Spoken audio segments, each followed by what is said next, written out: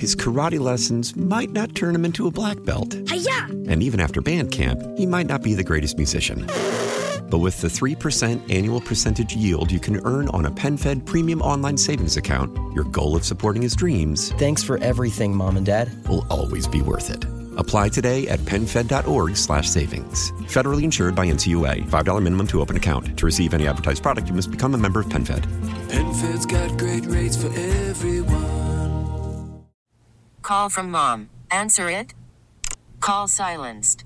Instacart knows nothing gets between you and the game. That's why they make ordering from your couch easy. Stock up today and get all your groceries for the week delivered in as fast as 30 minutes without missing a minute of the game. You have 47 new voicemails. Download the app to get free delivery on your first 3 orders while supplies last. Minimum $10 per order. Additional terms apply. This is the WCBS 880 Morning News Roundup. A new cop for New York. Eric Adams chooses Nassau County's Chief of Detectives, Keyshawn Sewell, to be his police commissioner. I'm Marla Diamond. With COVID cases climbing in Connecticut schools, districts adjust. I'm Sean Adams in Stamford. Brad Heller will tell us about the hugs at Madison Square Garden as Steph Curry honored his parents, his teammates, and the man whose three-point record he shattered. In our 88 Seconds in Sound, the day they broke ground on what has become perhaps the most hated building in all of New York. Tuesday, December 15th. The WCBS 880 Morning News Roundup. A deeper dive into the stories you need to start your day. Another warm day, maybe a shower around later on as we head for a high around 50. Good morning. I'm Paul Murnane. Good morning. I'm Wayne Cabot, and thanks for being with us on this, what's going to be a nice warm day today. And we're expecting to get some news today. The person picked by Eric Adams, who will lead the NYPD's 35,000 officers, is a woman now leading a staff of 350. To Long Island City, where the reveal is about to be made official, Marla Diamond joins us with news about the new commissioner. Marla, good morning. Who is she? Good morning, Wayne. After a national search, Adams has chosen someone close to home, 49-year-old Keyshawn Sewell, the Nassau County Chief of Detectives, who will be introduced later this morning here at the Queensbridge houses where she lived as a child. Sewell will be leading the largest police force in the nation, but in a statement, Adams, a former NYPD captain, says Sewell's a proven crime fighter with the experience and emotional intelligence to deliver both the safety New Yorkers need and the justice they deserve. Sewell will become the first female commissioner in the department's 176-year history and just its third black commissioner. But she takes the helm at a difficult time for the NYPD with a national crisis of trust in policing. It's emboldened efforts to reduce the department's footprint even as murder and shooting rates rise. Wayne and Paul? Marla, we know about the mayor-elect, but how about Sewell? What kind of policing does she favor? Well, she does defend the use of undercover squads to combat gun and gang violence. In an interview with the New York Post, she said plainclothes units work. She also buys into the broken windows theory of policing. That's a tactic that was made famous under the former NYPD Commissioner Bill Bratton. It says if someone commits a petty offense like smashing a window and no one fixes it, another person might be tempted to smash another window or commit a more serious crime. And there was serious crime overnight in New York City. A deli worker who put up a fight when a man with a gun walked in demanding cash got shot in the head and was killed. Happened at 7:45 at the Flatbush Deli on Flatbush Avenue in Brooklyn. A person of interest was questioned, then released. Police say that person was not the actual shooter. The victim was 20, identified as Fadl Musa. The CDC reports 3% of COVID cases are the Omicron variant nationally, but in New York and New Jersey, it's 13%. New Jersey is now requiring unvaccinated students to quarantine for 2 weeks if they were in close contact with someone who tests positive. Now, Connecticut is reporting a 75% increase in COVID cases in schools since November. Sean Adams is in Stamford this morning, where that spike is even higher. Sean, what's going on? Well, what's going on is this. The rise in COVID cases in Connecticut schools is actually mirroring what's occurring out in the general population. It does not appear that the children are getting sick in school. It really is happening outside and at home. But as you said, since early November, school cases in Connecticut have risen 75%, close to 2,000 now, mostly among unvaccinated students. But this is interesting. Among the staff members who have COVID, and that number is down in the hundreds, most were vaccinated. In Stamford, parent-teacher conferences are now virtual as COVID cases have more than doubled in a month to 69. It was around that point last year when Stamford switched to remote learning. Greenwich saw cases jump by 35 in one day so far for December, 85 in total. So the emphasis now is on vaccinating the little ones, 5 to 11, and getting boosters in the arms of the older teens. Wayne, Paul? Sean, any talk of closing classrooms again? No. Governor Lamont has no intention of calling for schools to switch to remote learning. It's widely viewed that schools, with all of their safety protocols, are not where COVID is spreading. Masks, distance, disinfecting, that's been the norm for almost 2 years now. It appears most transmission is occurring outside of school. Also, there's a lot of concern that the educational experience suffers when not in person. So it seems going virtual is really being held here as a last resort. Sean, thank you. Now, the story from Madison Square Garden last night where an NBA record got tied, then it got broken, then it got shattered. Brad Heller with the Steph Curry story, Brad. Yeah, Wayne, it happened in the first 4.5 minutes. Steph Curry tying and then breaking Ray Allen's record for career three-pointers, the number 2,974. Play was stopped to honor the achievement.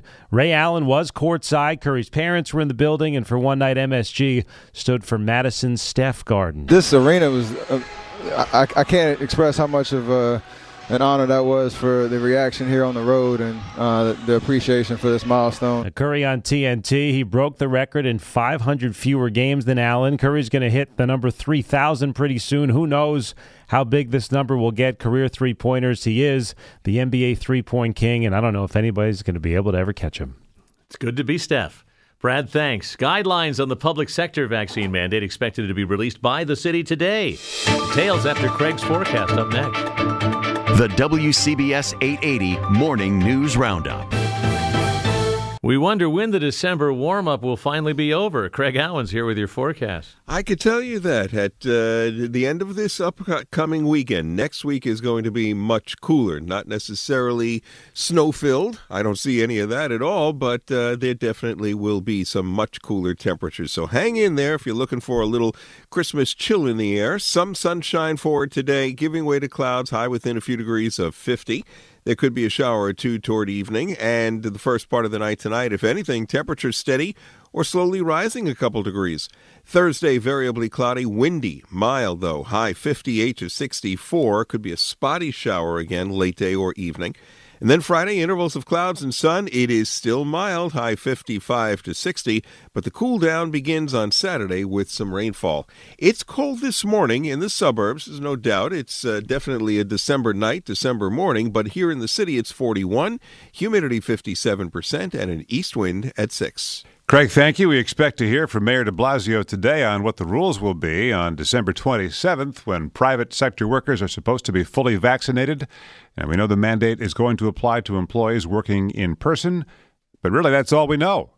The mayor said specific details such as enforcement, and that's the big one, will be released today. The next mayor, Eric Adams, has not weighed in other than to say he'll reassess when he takes office on January 1st. Winter break is coming early at Cornell University thanks to Omicron. WCBS's Steve Burns. In the thick of finals season, the Cornell campus is grinding to a halt thanks to COVID.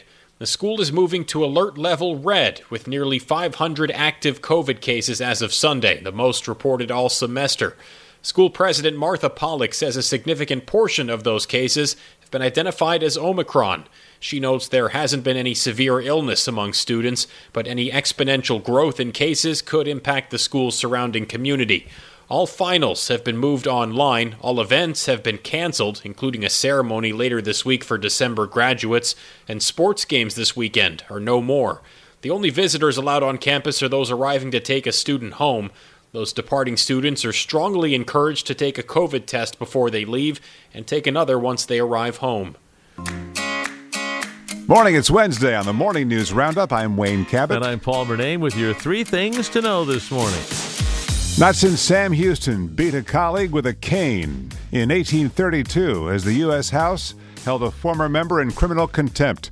2 Republicans joined Democrats in rebuking Mark Meadows for ending his cooperation with the January 6th committee. Number 2, shortages are now extending to cat food. Shelves are emptying across the area. One man said the ShopRite in Hoboken had the flavors that left that gave his cats... Give him the stink eye. The stink eye. So what was that, like the bacon and eggs flavor or whatever? Yeah, like the pate stuff that the cats don't necessarily don't like. That one? Yeah. Oh, no. Yep. That's what we're seeing on Twitter this morning.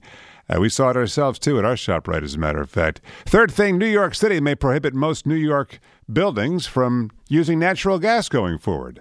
The city council is expected to pass a bill requiring something other than gas or oil, such as electricity in new construction. Up next are 88 Seconds in Sound. Here's the latest from the archives from December 15th.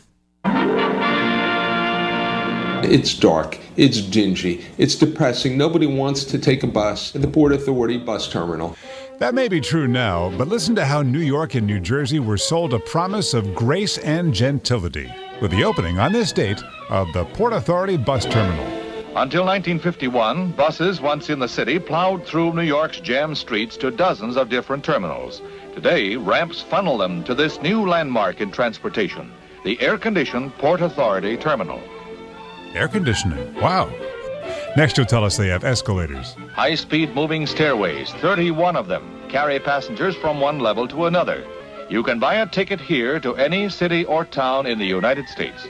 There are 31 of these ticket windows. Ticket windows? Your ticket, madam. What will they think of next? A new high in travel development, serving the present, yet built for the expanding future. A second block was added in 1979, extending it to 42nd Street. But it's still not enough. For what is the Western Hemisphere's largest bus terminal, the busiest in the world by volume of traffic, there has been makeover after makeover, and there are plans for a new one. But with no place to park buses on the New York side, the bus parade in and out of the Lincoln Tunnel slows traffic. And in what kind of sounds like an act of desperation, there's an idea by the Regional Plan Association to simply rename it. Call the Port Authority something new. The Port Authority Terminal stands among the miracles of transport and the milestones of the century. This is December 15th. The WCBS 880 Morning News Roundup. A deeper dive into the stories you need to start your day. His karate lessons might not turn him into a black belt. Hi-ya! And even after band camp, he might not be the greatest musician. But with the 3% annual percentage yield you can earn on a PenFed premium online savings account, your goal of supporting his dreams... Thanks for everything, Mom and Dad. ...will always be worth it. Apply today at PenFed.org/savings. Federally insured by NCUA. $5 minimum to open account. To receive any advertised product, you must become a member of PenFed. PenFed's got great rates for everyone.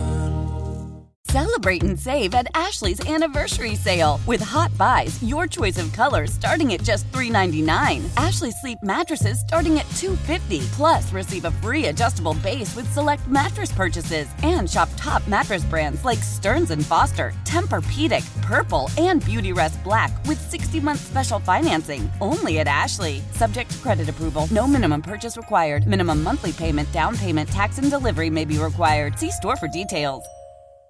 Why? If you have T-Mobile 5G home internet, you might be hearing this a lot. Why? Every time your internet slows down during the busiest hours. Why? Because your network gives priority to cell phone users. Why? Good question. Why not switch to Cox Internet with 2 times faster download speeds than T-Mobile 5G home internet during peak hours? Okay. Stop the whys and visit cox.com/5G home for details. T-Mobile prioritizes certain T-Mobile phone users over home internet users during times of congestion.